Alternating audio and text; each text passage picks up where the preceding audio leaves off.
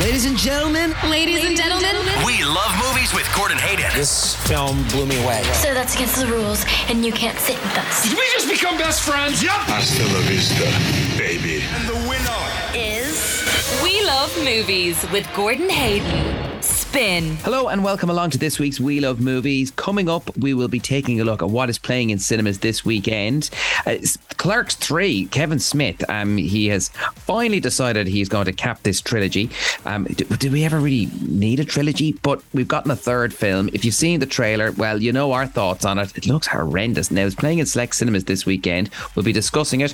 Also, George Clooney and Julia Roberts, they've teamed up for a film called Ticket to Paradise, plus Avatar's back in cinemas to remind people about that film because we're getting the sequel this December. Yeah, it's definitely happening. Plus, we're going to be taking a look at some of the best and most underrated films in Steven Spielberg's filmography. Are there underrated films? Well, there's a few. And we'll be revealing those ones very shortly on this week's We Love Movies. We Love Movies with Gordon Hayden on Spin. Yes, you are listening to We Love Movies. I'm Gordon Hayden and I'm joined by film critics Andy McCarroll and Chris Wasser. Before we hear from the lads, I just want to play you a little bit from the trailer to Steven Spielberg's new film. It's called The Fablesman and it's been getting really good reviews, especially out of Toronto where it was in a competition there recently.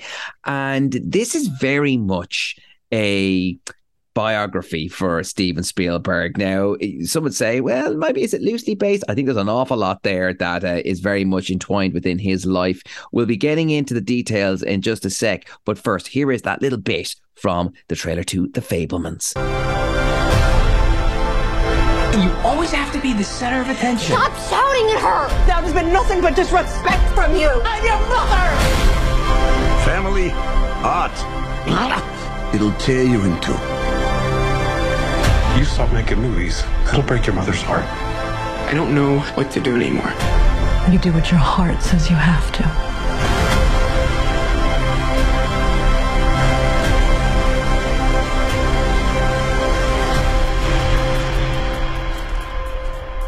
What was your favorite part?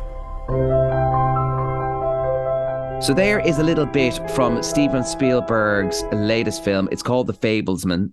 And The Fabelmans, I should say.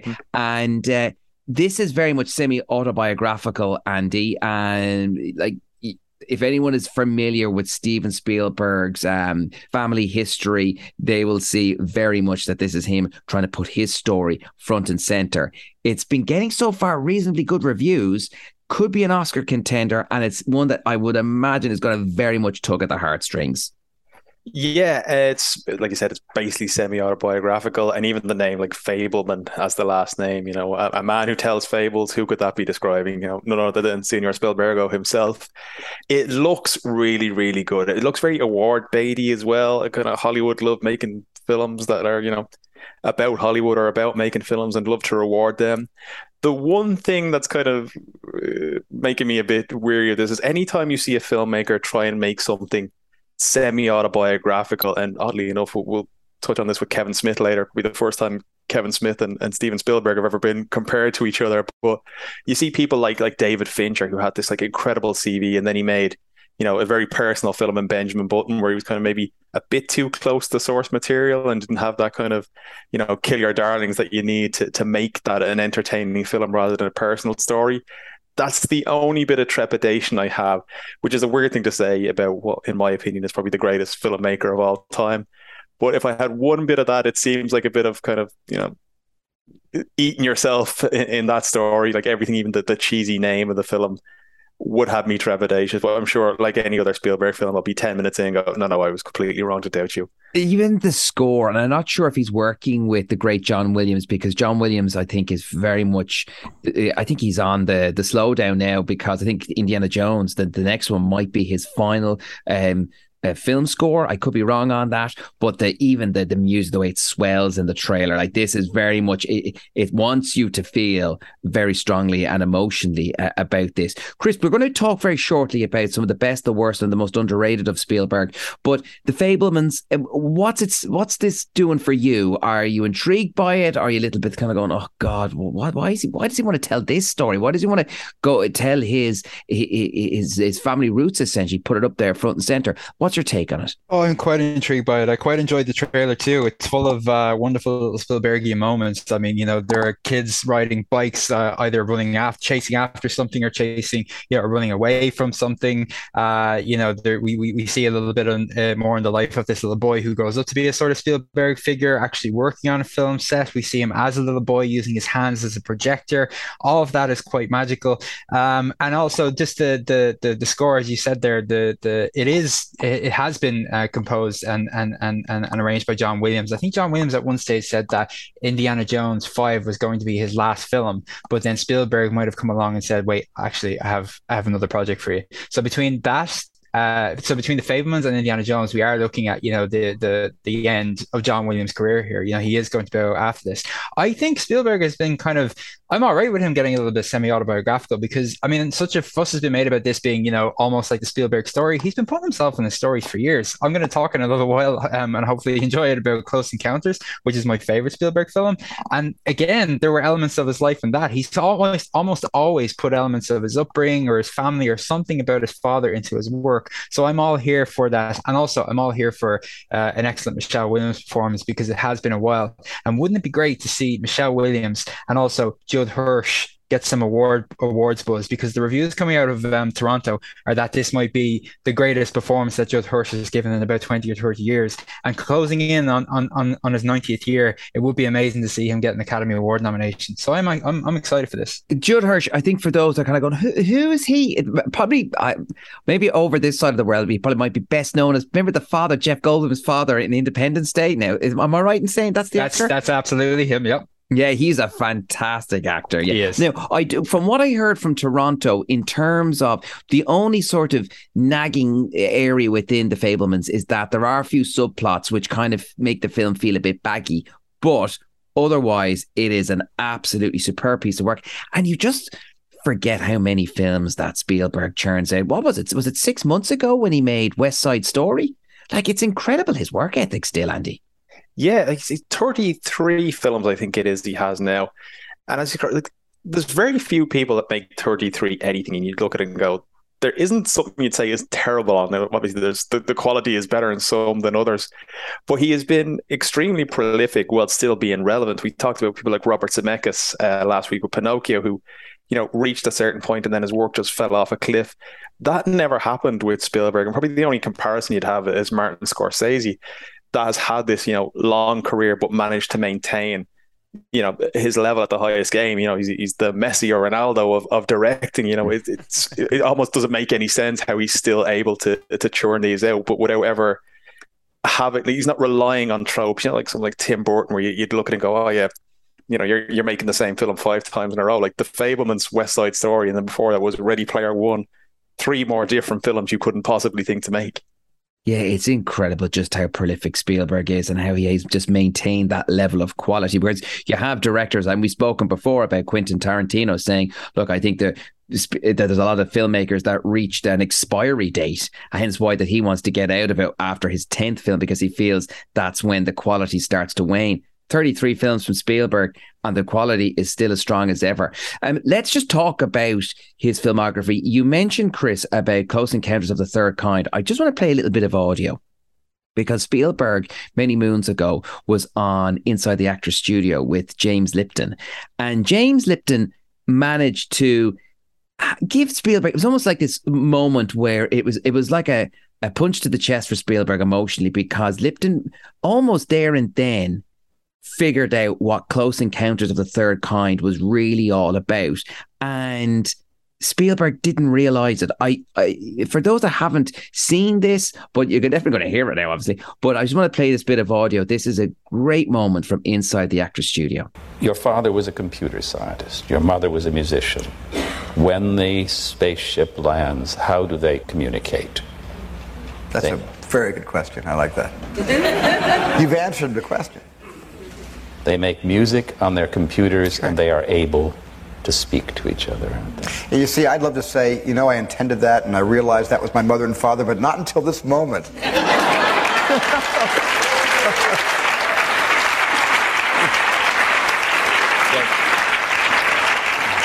Thank you for that. So there is Spielberg really absolutely flummoxed by James Lipton managing to really uncover what Close Encounters of the Third Kind is all about.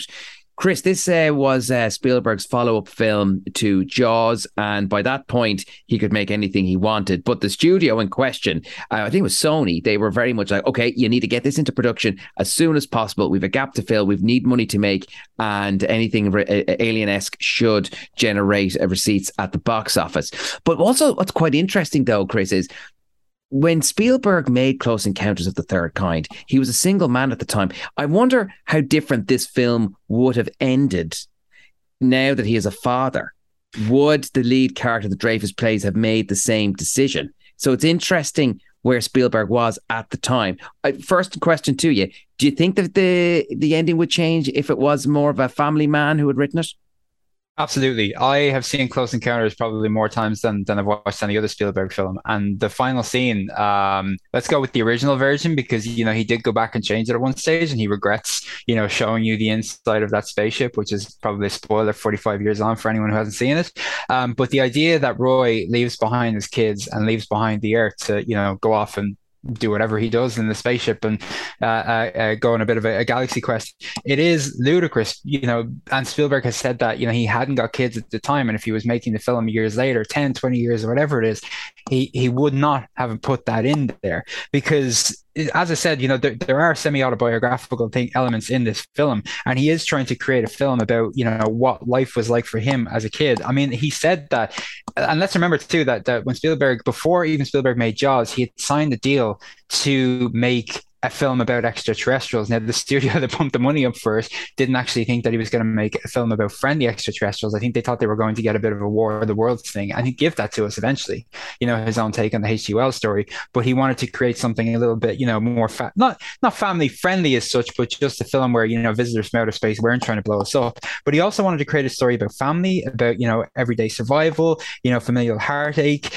He drew on his own experiences. I mean, he did tell a story at one stage about how his dad once, you know, burst into his bedroom and woke him and the family up during the night so that they could go outside and watch a meteor shower, you know, and there is an awful lot in there about, you know, a father figure, you know, being put to the test and, you know, having this existential crisis at the dinner table and asking, you know, who am I and what's all this about and why are we here? And yes, it's a film about aliens visiting and, you know, a government cover up and all sorts of banana stuff. You know, at one stage, I think even NASA didn't want this film released, but as I said, it's a film about being a dad and being a son and just trying to find out what your family, you know, what all of these extraordinary things are, you know, going on out in your back garden are all about. So it's a very personal film. And I think if he was making it nowadays, he'd change that ending. Just going to pause there ever so slightly. Chris, yeah, that's still rattling there now. I turned up the... Yeah, it's just, could you still hear that, Andy? Just good, yeah. It's just still a little bit there. Are you on a headset or a mic? I'm on a headset. Is it moving the mic when you're talking? No, I'm just gonna take it off for 1 second, just make sure it's cool. Thanks, Chris.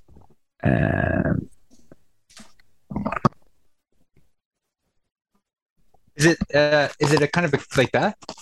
Yeah, exactly. That's it. Yeah, I moved the headset there, and it got a little bit creaky. Haven't noticed that before. Now maybe it's a little bit. Maybe it got flattened in my fucking bag. Now what if I? Now I'm holding on to the wire. Now is it still making the noise? Just keep going there. 1, 2, 3. 1, 2, 3. No, that's fine. That's there. Yeah, I'd say like that. The cable was just ever so slightly knocking off it. Right. Do you want me to shout it on again about the No. Oh Jesus, no. It was all good, Chris. No. We've plenty there. Actually, I'm going to jump in there.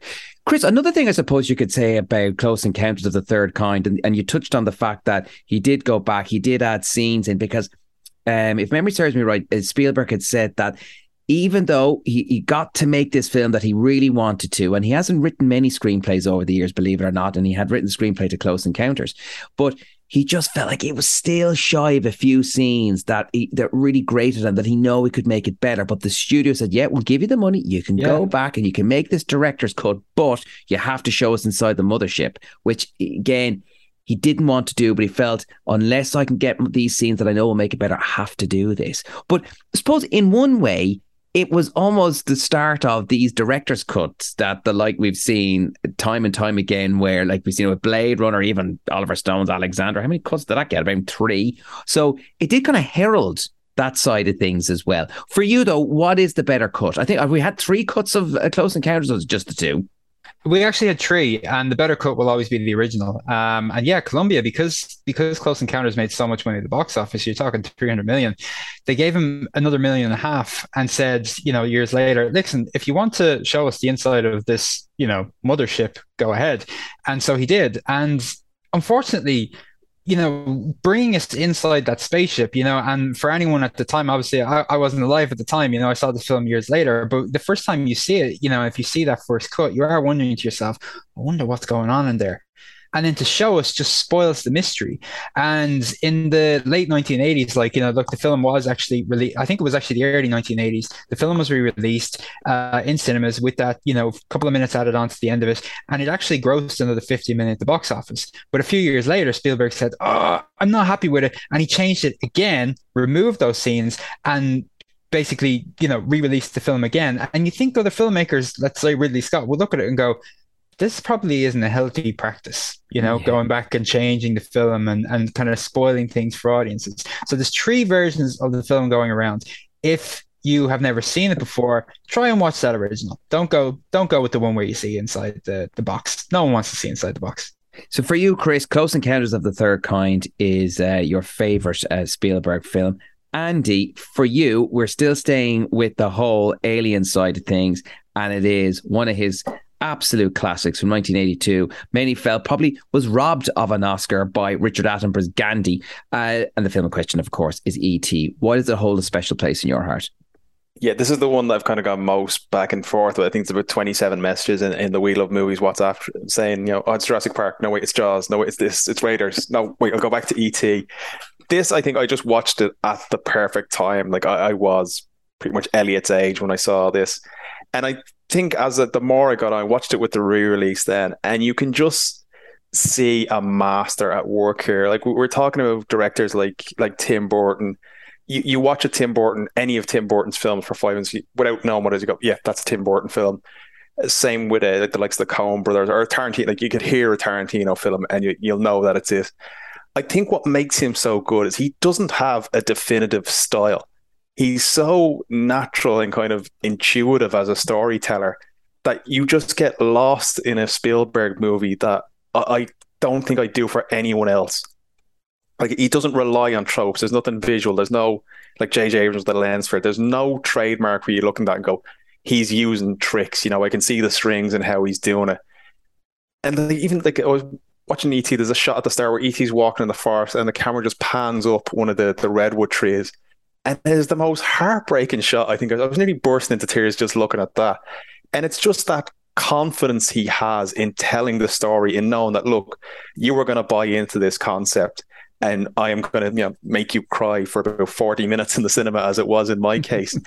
And we touched upon it as well with Jaws when we were talking last week. It's the little scenes that aren't on the poster or aren't in the trailer. The ones like, when Roy Schneider's character says to his kid, give me a kiss. And he says, why? Because I need it.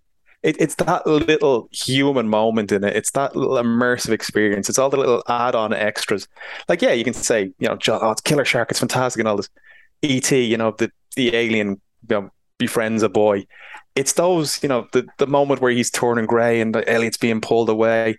It's the story aspect of it is the one that sticks to me. I think that's why these resonate in ways that, things like the Marvel Cinematic Universe won't, because it doesn't have those emotional beats. And I think that's why people who, grew up with certain Spielberg films have such resonance. Like someone who's, a big Indiana Jones fan, you say, oh, there's nothing like Indiana Jones, or there's nothing like Jaws. It just burrows into your soul in a way I don't think any other filmmaker, certainly not in my lifetime, has. And very hard to see how anyone can do that again, because so much aspect is placed on different things other than actually getting the story and getting the emotional beats right.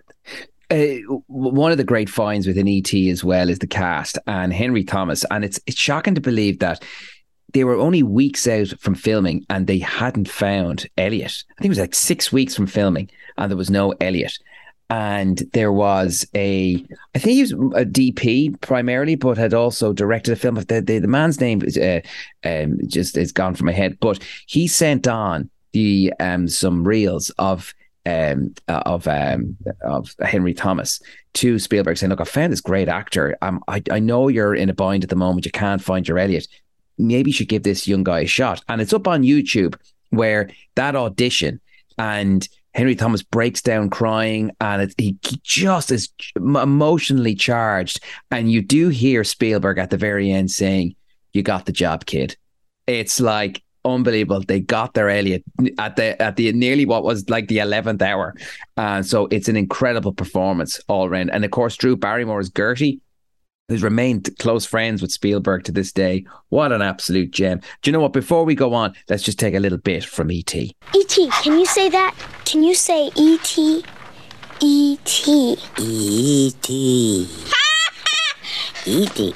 E.T. Be good. So there is, of course, a little bit from E.T. Chris, during that clip, you said to me about drawing a line between Close Encounters of the Third Kind and E.T. Reveal all.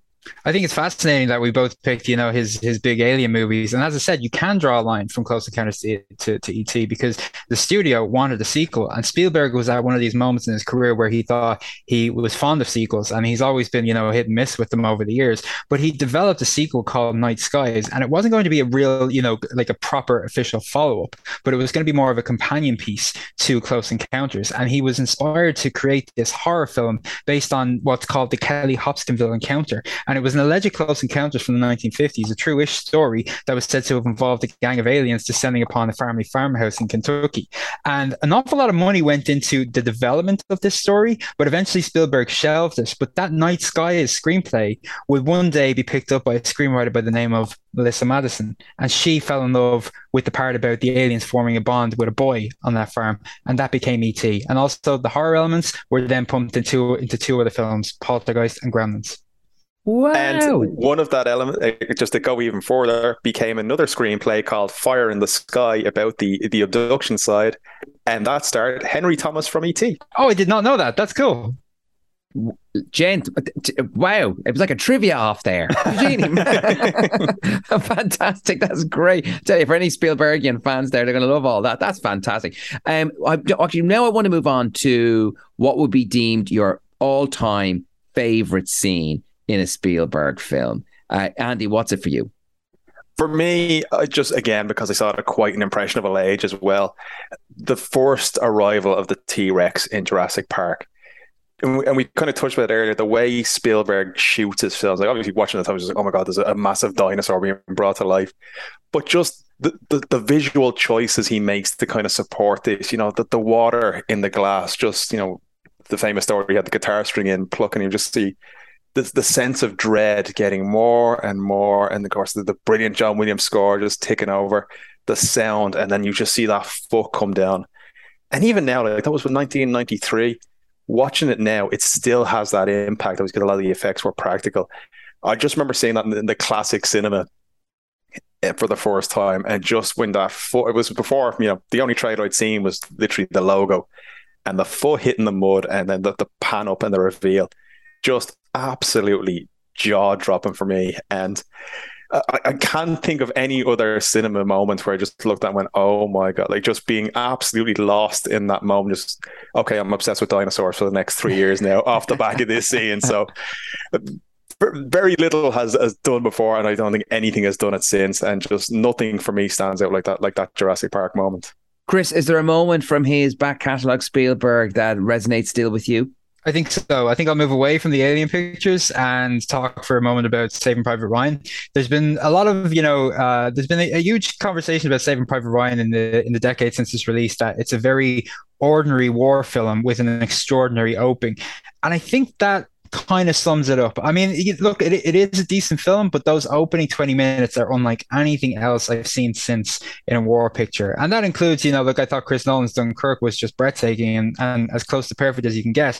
But that Saving Private Ryan opening when the US Army lands in Omaha Beach And Spielberg's decision to not have any score underneath and to bring you into this claustrophobic, terrifying setting where you can see the terrified expression on every soldier's face, and then the horror that unfolds afterwards.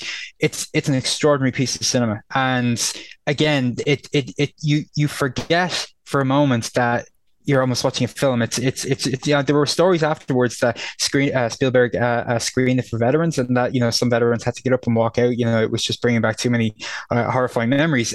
It's as close to a horror film as a war film can get, and I think everything else afterwards is a little bit too ordinary given the extraordinary opening. So it's probably that for me is just a scene that's never been beaten. Great choice there, gentlemen. All round. I'm just going to go through now some of what would you consider his underrated films?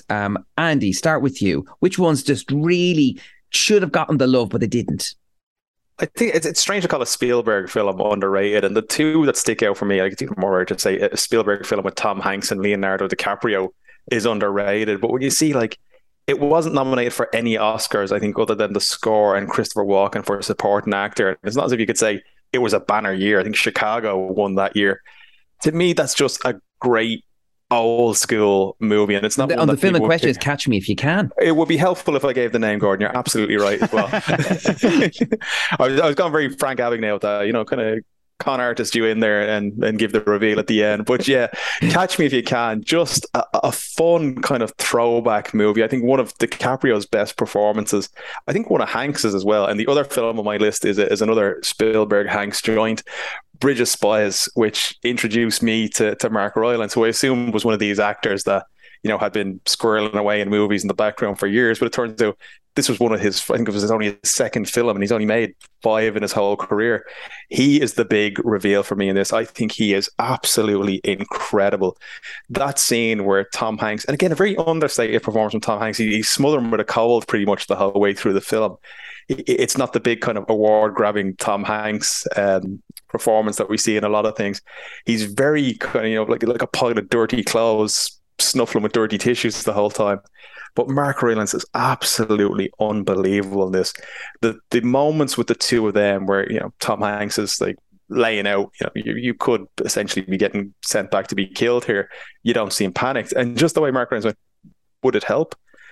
It's fantastic. And he won the Oscar of the back. I think he deserved it for that scene alone.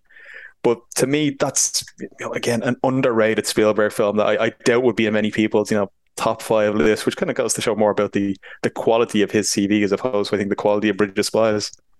Yeah, it's kind of interesting with the trajectory his career has gone. Especially there was a period where he was really wanted to move away from the blockbusters, and around the kind of the Schindler's List and Saving Private Ryan, and then he was getting into some sort of the political side of things. We would like the Munich and Lincoln films, which have been dotted over his career. Chris, just for you, in terms of an underrated film, which stands out? Yeah, again, it's quite odd to say underrated Spielberg film to put that into a sentence, but I've always had an awful lot of love for The Terminal.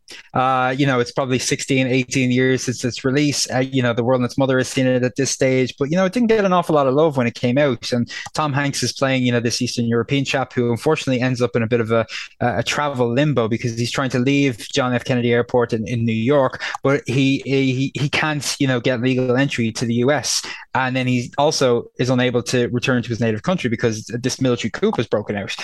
So he's trapped in a terminal, and he has to make ends meet while he's there. He has to try and make himself comfortable. He gets a job. He's got this customs fella played by Stanley Tucci on his back all the time. He falls in love with an air hostess played by Catherine Zeta-Jones. I know an awful lot of people gave this a hard time and said, oh, it's a little too hokey and oh, it's a little bit too stagey, but I don't think it's anything other than what it's trying to be. It is trying to be those things. It's a crowd pleaser. It's quite heartwarming. Steven Spielberg knew exactly what he was doing. He was just trying to have fun with one of the world's greatest actors and with a fabulous ensemble. And everyone involved is just trying to have as much fun as they can with a barmy story that actually has its roots in a real life tale. So, and I also think that Tom Hanks gives one of his warmest performances here. It's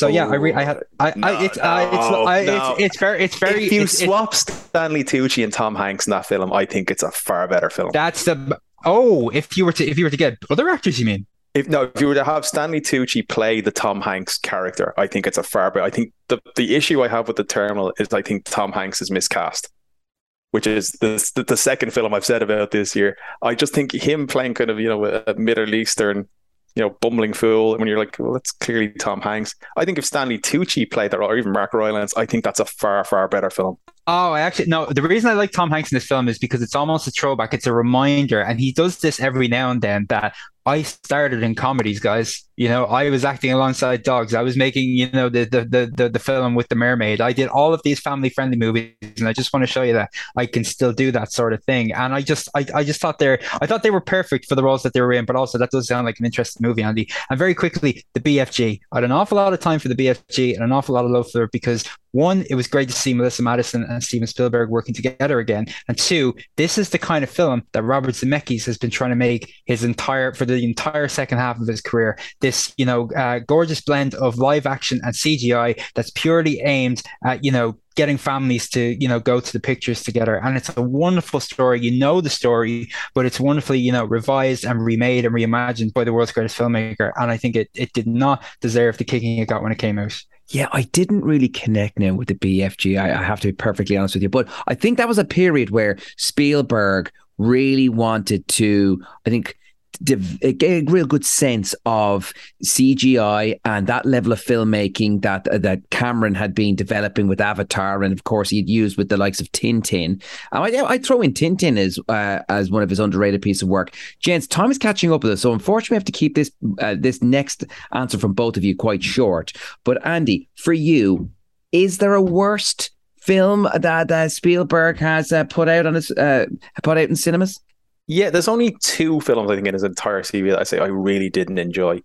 Ready Player One, it being one of them. It's kind of, an unwatchable film from an unreadable book. It's just basically if, the pop culture section of HMV fell on you. It doesn't make any sense. It's, the key in this. It's just a load of nonsense. Grant, put that to one side. But for me, the most disappointing is Indiana Jones and the Kingdom of the Crystal Skull, because to me, he just made the most perfect adventure trilogy, and then he threw Shia LaBeouf and CGI aliens and Nuke the Fridge and Shia LaBeouf doing Jungle Gym with a load of monkeys chasing them. You're just looking at going, this feels like a Brett Ratner film, not a Steven Spielberg film. And it's hard to believe he made that. And it kind of, George Lucas apparently had a lot to say on the story on this. And there's the famous recording of Raiders of the Lost Ark where George Lucas is trying to give his suggestions and Spielberg is pretty much saying, no, and ends up creating this, iconic character because he didn't listen to George Lucas. I think Crystal Skull is the film Raiders would have been had he listened to George Lucas initially. So maybe it's a good flashpoint in history to say, this is what happens when you go to George Lucas. And Chris, finally for you, what do you consider to be Spielberg's worst film? I did not hate Ready Player One, but it's probably one of the few Spielberg films, and I include even Hook in this, that I have absolutely no desire to watch again. I accept the fact that he just, lost the run of himself for a minute and decided that he wanted to make his own version of Willy Wonka and the Chocolate Factory. Yes, I know it's based on a novel by Ernest Cline, but what Spielberg did with it was far too close to Charlie's Adventure. And, it had its moments, but again, I've no desire to watch it again. So I think actually I would agree with Andy, surprise, surprise, that Indy 4 is the worst because it's completely unnecessary. He made just such a perfect trilogy there. Whatever problems we might have with that second Indiana Jones film, it's just a glorious trilogy of films let down by this greedy fourth chapter that made no sense whatsoever. And the only reason we're getting a fifth Indiana Jones film is because A, everyone involved wants to make an awful lot of money from it, but B, they know that they have a few wrongs to right.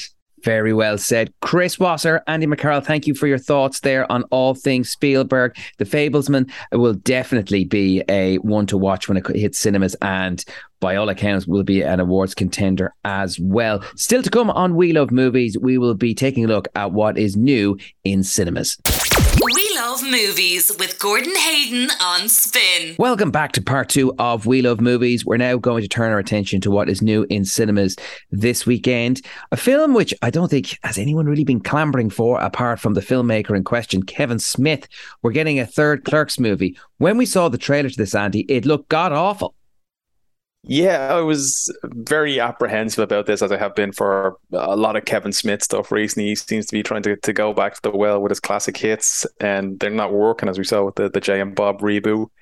I loved Clerks 2. I thought Clerks 2 was as good as, if not better than, the original. Unfortunately, that was 2006, and since then he has just made groaning after groaning lumbersome films like Tusk or Yoga Hosers, where it seems to be, oh look, I'm mates with Johnny Depp, here's Johnny Depp in my film now. Not really something to boast about at the moment, because Johnny Depp's career has been in a spiral for about 20 years as well, so not the person who's going to drag you out of the hole. I want this to be good, but I'd like this to be the bookend to that trilogy. The Clerks being the one about his 20s, this being his 30s, and then Clerks 4 kind of, after having his own heart attack, the main character in this has his own heart attack and then goes back to make a film about his life. So the whole Clerks saga coming full circle there. I don't hold out much hope. The trailer looked absolutely god awful. It didn't have any of the zip or the energy that Clerks 2 had. Maybe I'll be proven wrong, but to be honest, off the back of the last 5 or 6 Kevin Smith films, I'm not holding out a lot of hope. And all I keep thinking is, goddamn Seth Rogen for introducing that man to weed, because that seems to be the only thing he can focus on now, as opposed to being the next Richard Linklater. He's become the next Tommy Chong. Oh no, Chris, where is it playing this weekend? I think there's only about 2 cinemas that are playing it. Yeah, there's not an awful lot of marketing, especially on this side of the world, behind it. It's going to be playing in the Lighthouse Cinema and then in its sister cinema, the Palace Cinema in Galway. And I think that's about it. Yeah, not an awful lot of buzz behind this one. We've spoken about Kevin Smith on the show before, and I have love for the guy, and I think I said this the last time too. I would happily have a beer with that chap, and I would happily listen to him talk. It doesn't even have to be a conversation. It'd be a Kevin Smith lecture for 2 or 3 hours. He is a fabulous storyteller. I will say it again.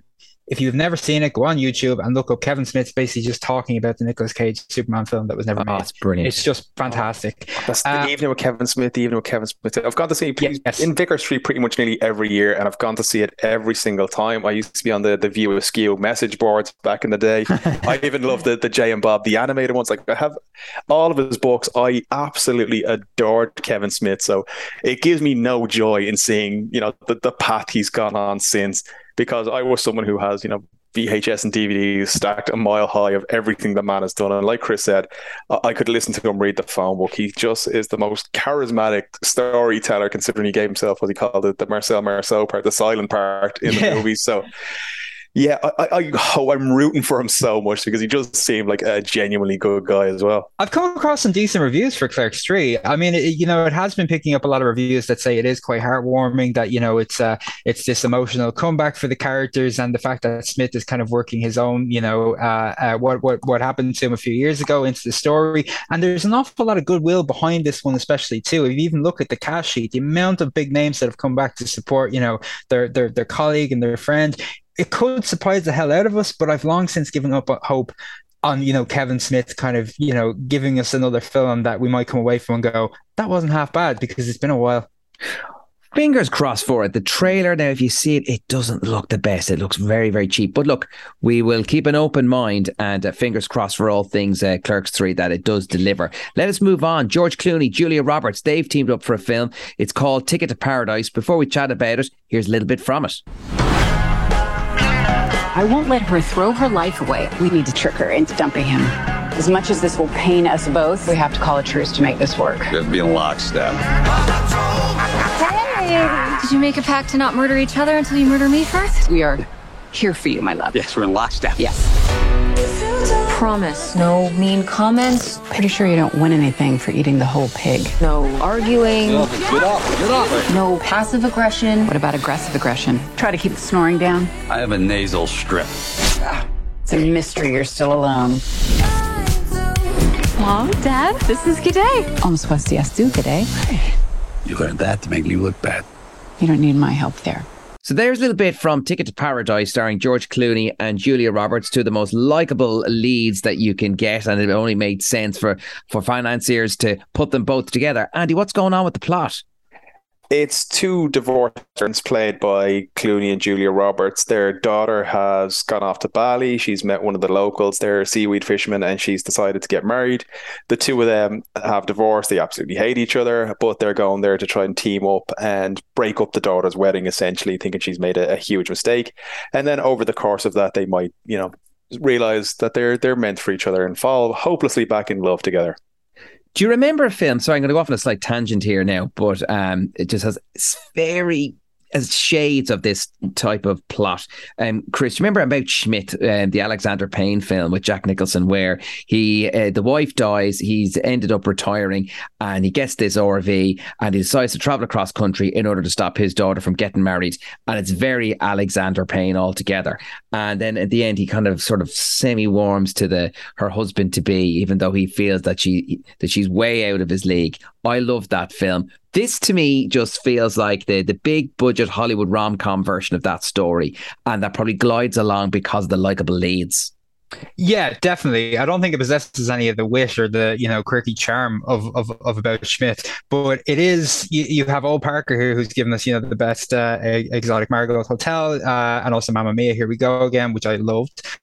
You have him kind of just relying a little too heavily on the star wattage of Clooney and Roberts, and let's face it, their star wattage combined could power an entire village, and that's okay, because I think at the end of the day, I'd sooner have Clooney and Roberts up on the screen together than not have them in another film, because it has been a while since they worked together. They made Confessions of a Dangerous Mind, the first two Oceans film. They even managed to make a film as ridiculously stupid as Money Monster almost work, just because it was the two of them involved. But here they're kind of churning out this sort of 90s rom-com that maybe Clooney but definitely Roberts would have made, those kind of inoffensive, intentionally formulaic screwball capers where people who kind of say that they don't like each other secretly love each other. That's the kind of thing that they're going for here, and because it's them, and because they're so likable, and because I think this is the sort of ordinary rom-com they were trying to make, I didn't hate it.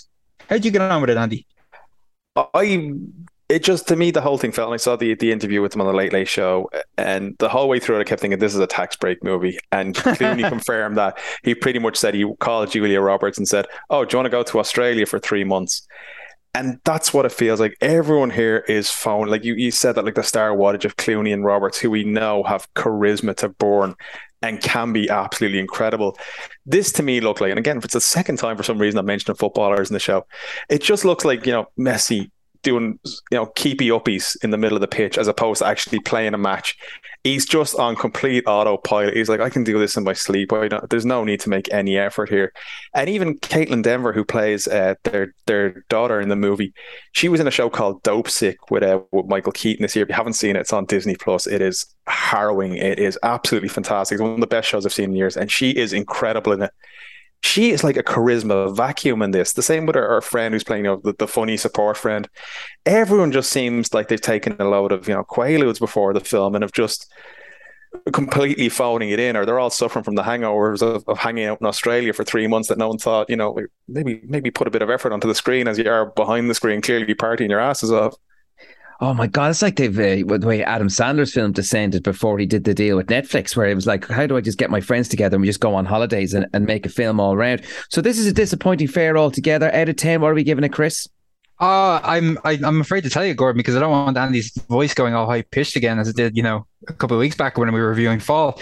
I'm going to go with 6 because I actually thought this was just a big fat grand. I enjoyed watching them. I will say it's more of a drama than it is a comedy. It could do with a few more zingers, a few better zingers. But Clooney, he's quite good in a few scenes here with the idea of this, divorced dad kind of regretting how the relationship all went wrong. I thought he was better than he needed to be, basically. But I got on fine with this. It's fine. He's definitely not better than he needs to be. He is just completely in an autopilot. I know you're trying to make my voice go high with 6. It is the blandest, most inoffensive nothing that you forget as you're watching it. It's 4 out of 10 for me, and it's just like, I had to go back and read this, and I was like, I've seen this like 2 days ago. I was like, what the hell happened in that thing again? I was like, oh yeah. Julia Roberts and George Clooney went on holiday, and I had to pay to the privilege of watching that, apparently. So it's a 4 out of 10 for me. I'm going to throw in another Alexander Payne film that if you kind of want to see Clooney in better fare, it seems, check him out into The Descendants, which is I really enjoy that Alexander Payne film where you get to see him go on holidays, but he's made to work for it. Could I just throw something in here? I finally got around to watching Thor: Love and Thunder. It's now on Disney Plus, and it strikes me as a film similar to Tenet, and the only reason I can compare it to Tenet is that it's when a studio allows a director to go off and make whatever they want because they're in the Good Boy books. And Tenet, I thought, was an absolute mess. But I think Thor: Love and Thunder is an equal mess because it is like look, granted, I know they've upped the camp factor because I think Taika Waititi is desperate to make Flash Gordon, but it's almost as if Marvel now don't care about special effects anymore, or they're working their VFX artists to the absolute bone because some of this looks so cheap and shoddy, and the jokes are completely misfire. The whole thing is flat, and I think at this point that Taika Waititi needs to be just taken out of all things Thor and away from Marvel. He felt like the wrong man for the gig, and whatever he thought in his head was funny did not translate onto that screen. I just had no time for this whatsoever, and I had a lot of time for Thor Ragnarok, and by all accounts Jeff Goldblum was left on the cutting room floor. How he could edit out Jeff Goldblum is beyond me. One of the best things about that Thor Ragnarok. I had no patience for the fourth Thor entry, and it's just descended into an absolute mess. Chris, I can't remember actually our thoughts on Thor Love and Thunder. What did you think of it? If I can recall, I think myself and Andy agreed on Thor: Love and Thunder being, an absolute hoot at the time. Now, saying that, the stuff about the visual effects artists, and also remember that video doing the rounds of Tessa Thompson and Taika Waititi, they were kind of going through scenes from Thor: Love and Thunder, and they stop on an image of Korg and they say, well, that doesn't look very impressive. I'm afraid now of watching it on the big screen and kind of noticing all the flaws about it. But at the time, which is only 2 or 3 months ago, I got on very well with it. I mean, there's an awful lot going on and it may be a bit too much, and there's you have Taika Waititi trying way too hard to emulate, the winning combination of drama and comedy and zaniness and action that you saw in Thor Ragnarok that was so well balanced. I think everything is probably a little bit too off balance in this one, but I thought it looked amazing. It did make me laugh. It's self-contained in a way that, it's not trying to lead us on to the next 17 different Marvel films. And I thought Hemsworth kind of, I like this, it is a little bit weird. He's kind of suffering from, Hemsworth's Thor is kind of suffering from Joey from Friends syndrome, which is to say that the longer that this thing goes on, the more stupid the character becomes. But he's very, very good at it. And to be honest, I think I would watch maybe one more. I'm not quite done with it yet, but I would watch another Taika Waititi Thor film. Oh God, no! I think I'd have to get rid of him. I think that's it now. I'd be done. But I liked it because it was Masters of the Universe. It was the dumbest, most fun He-Man film that wasn't, that didn't have He-Man in it. So I like Hemsworth as the Mimbo, but like Chris said, unfortunately I'm agreeing with him. It is that Joey from Friends thing where it's like you've gone from a normal person to somebody who's too stupid to know how a phone works. That's a really good, comparison. I just was so disappointed in it. I was like, oh no. And those bloody goats. I was like, he was a Family Guy toward the end, but it really stretched out a gag to the point where he was going, I know what this is being annoying now for the audience. And it was almost like Taika Waititi knew what he was doing. Guys, unfortunately, time has caught up with us. And but just before we do, Chris, very, very quickly, we just want to make a reference to an Irish film, Rosie and Frank, which is playing in select cinemas. Why should people go and see it? Because it's a lovely idea, very well executed by a talented group of Irish filmmakers by the name of Peter Murphy and Rachel Moriarty. It's about a middle-aged widow named Rosia, played by Brídí Nocton, who 2 years after the death of her husband is basically struggling to adapt to a life without her beloved Frank. And one day, this stray lurcher terrier shows up on her Waterford doorstep, and she becomes convinced, for reasons that the film will better explain, that this dog is her reincarnated husband. And although everyone in her village kind of thinks he's, lost the plot, they eventually come around to the idea that her hurling husband, or her hurling mad husband, has come back as a dog. And it sounds quite barmy, but the filmmakers, they run a steady ship, they keep things quite tight, and they kind of use, small town wit and playful absurdity to explore some very relatable themes, grief, longing, acceptance. It's heartbreaking, it's funny, and it's also really well performed. So it's another stellar Irish language feature, I think. Great stuff. Out of 10, Chris, very quick. Oh, solid 8 out of 10. There you go. There's on Colleen Kuhn, which has been on everyone's nearly best list. And to follow that up with Rosie and Frank, another stellar Irish language film hitting cinemas this weekend. That is our lot for this week. Chris Wasser, Andy McCarroll, pleasure as always from me, Gordon Hayden. We'll chat to you next week on We Love Movies.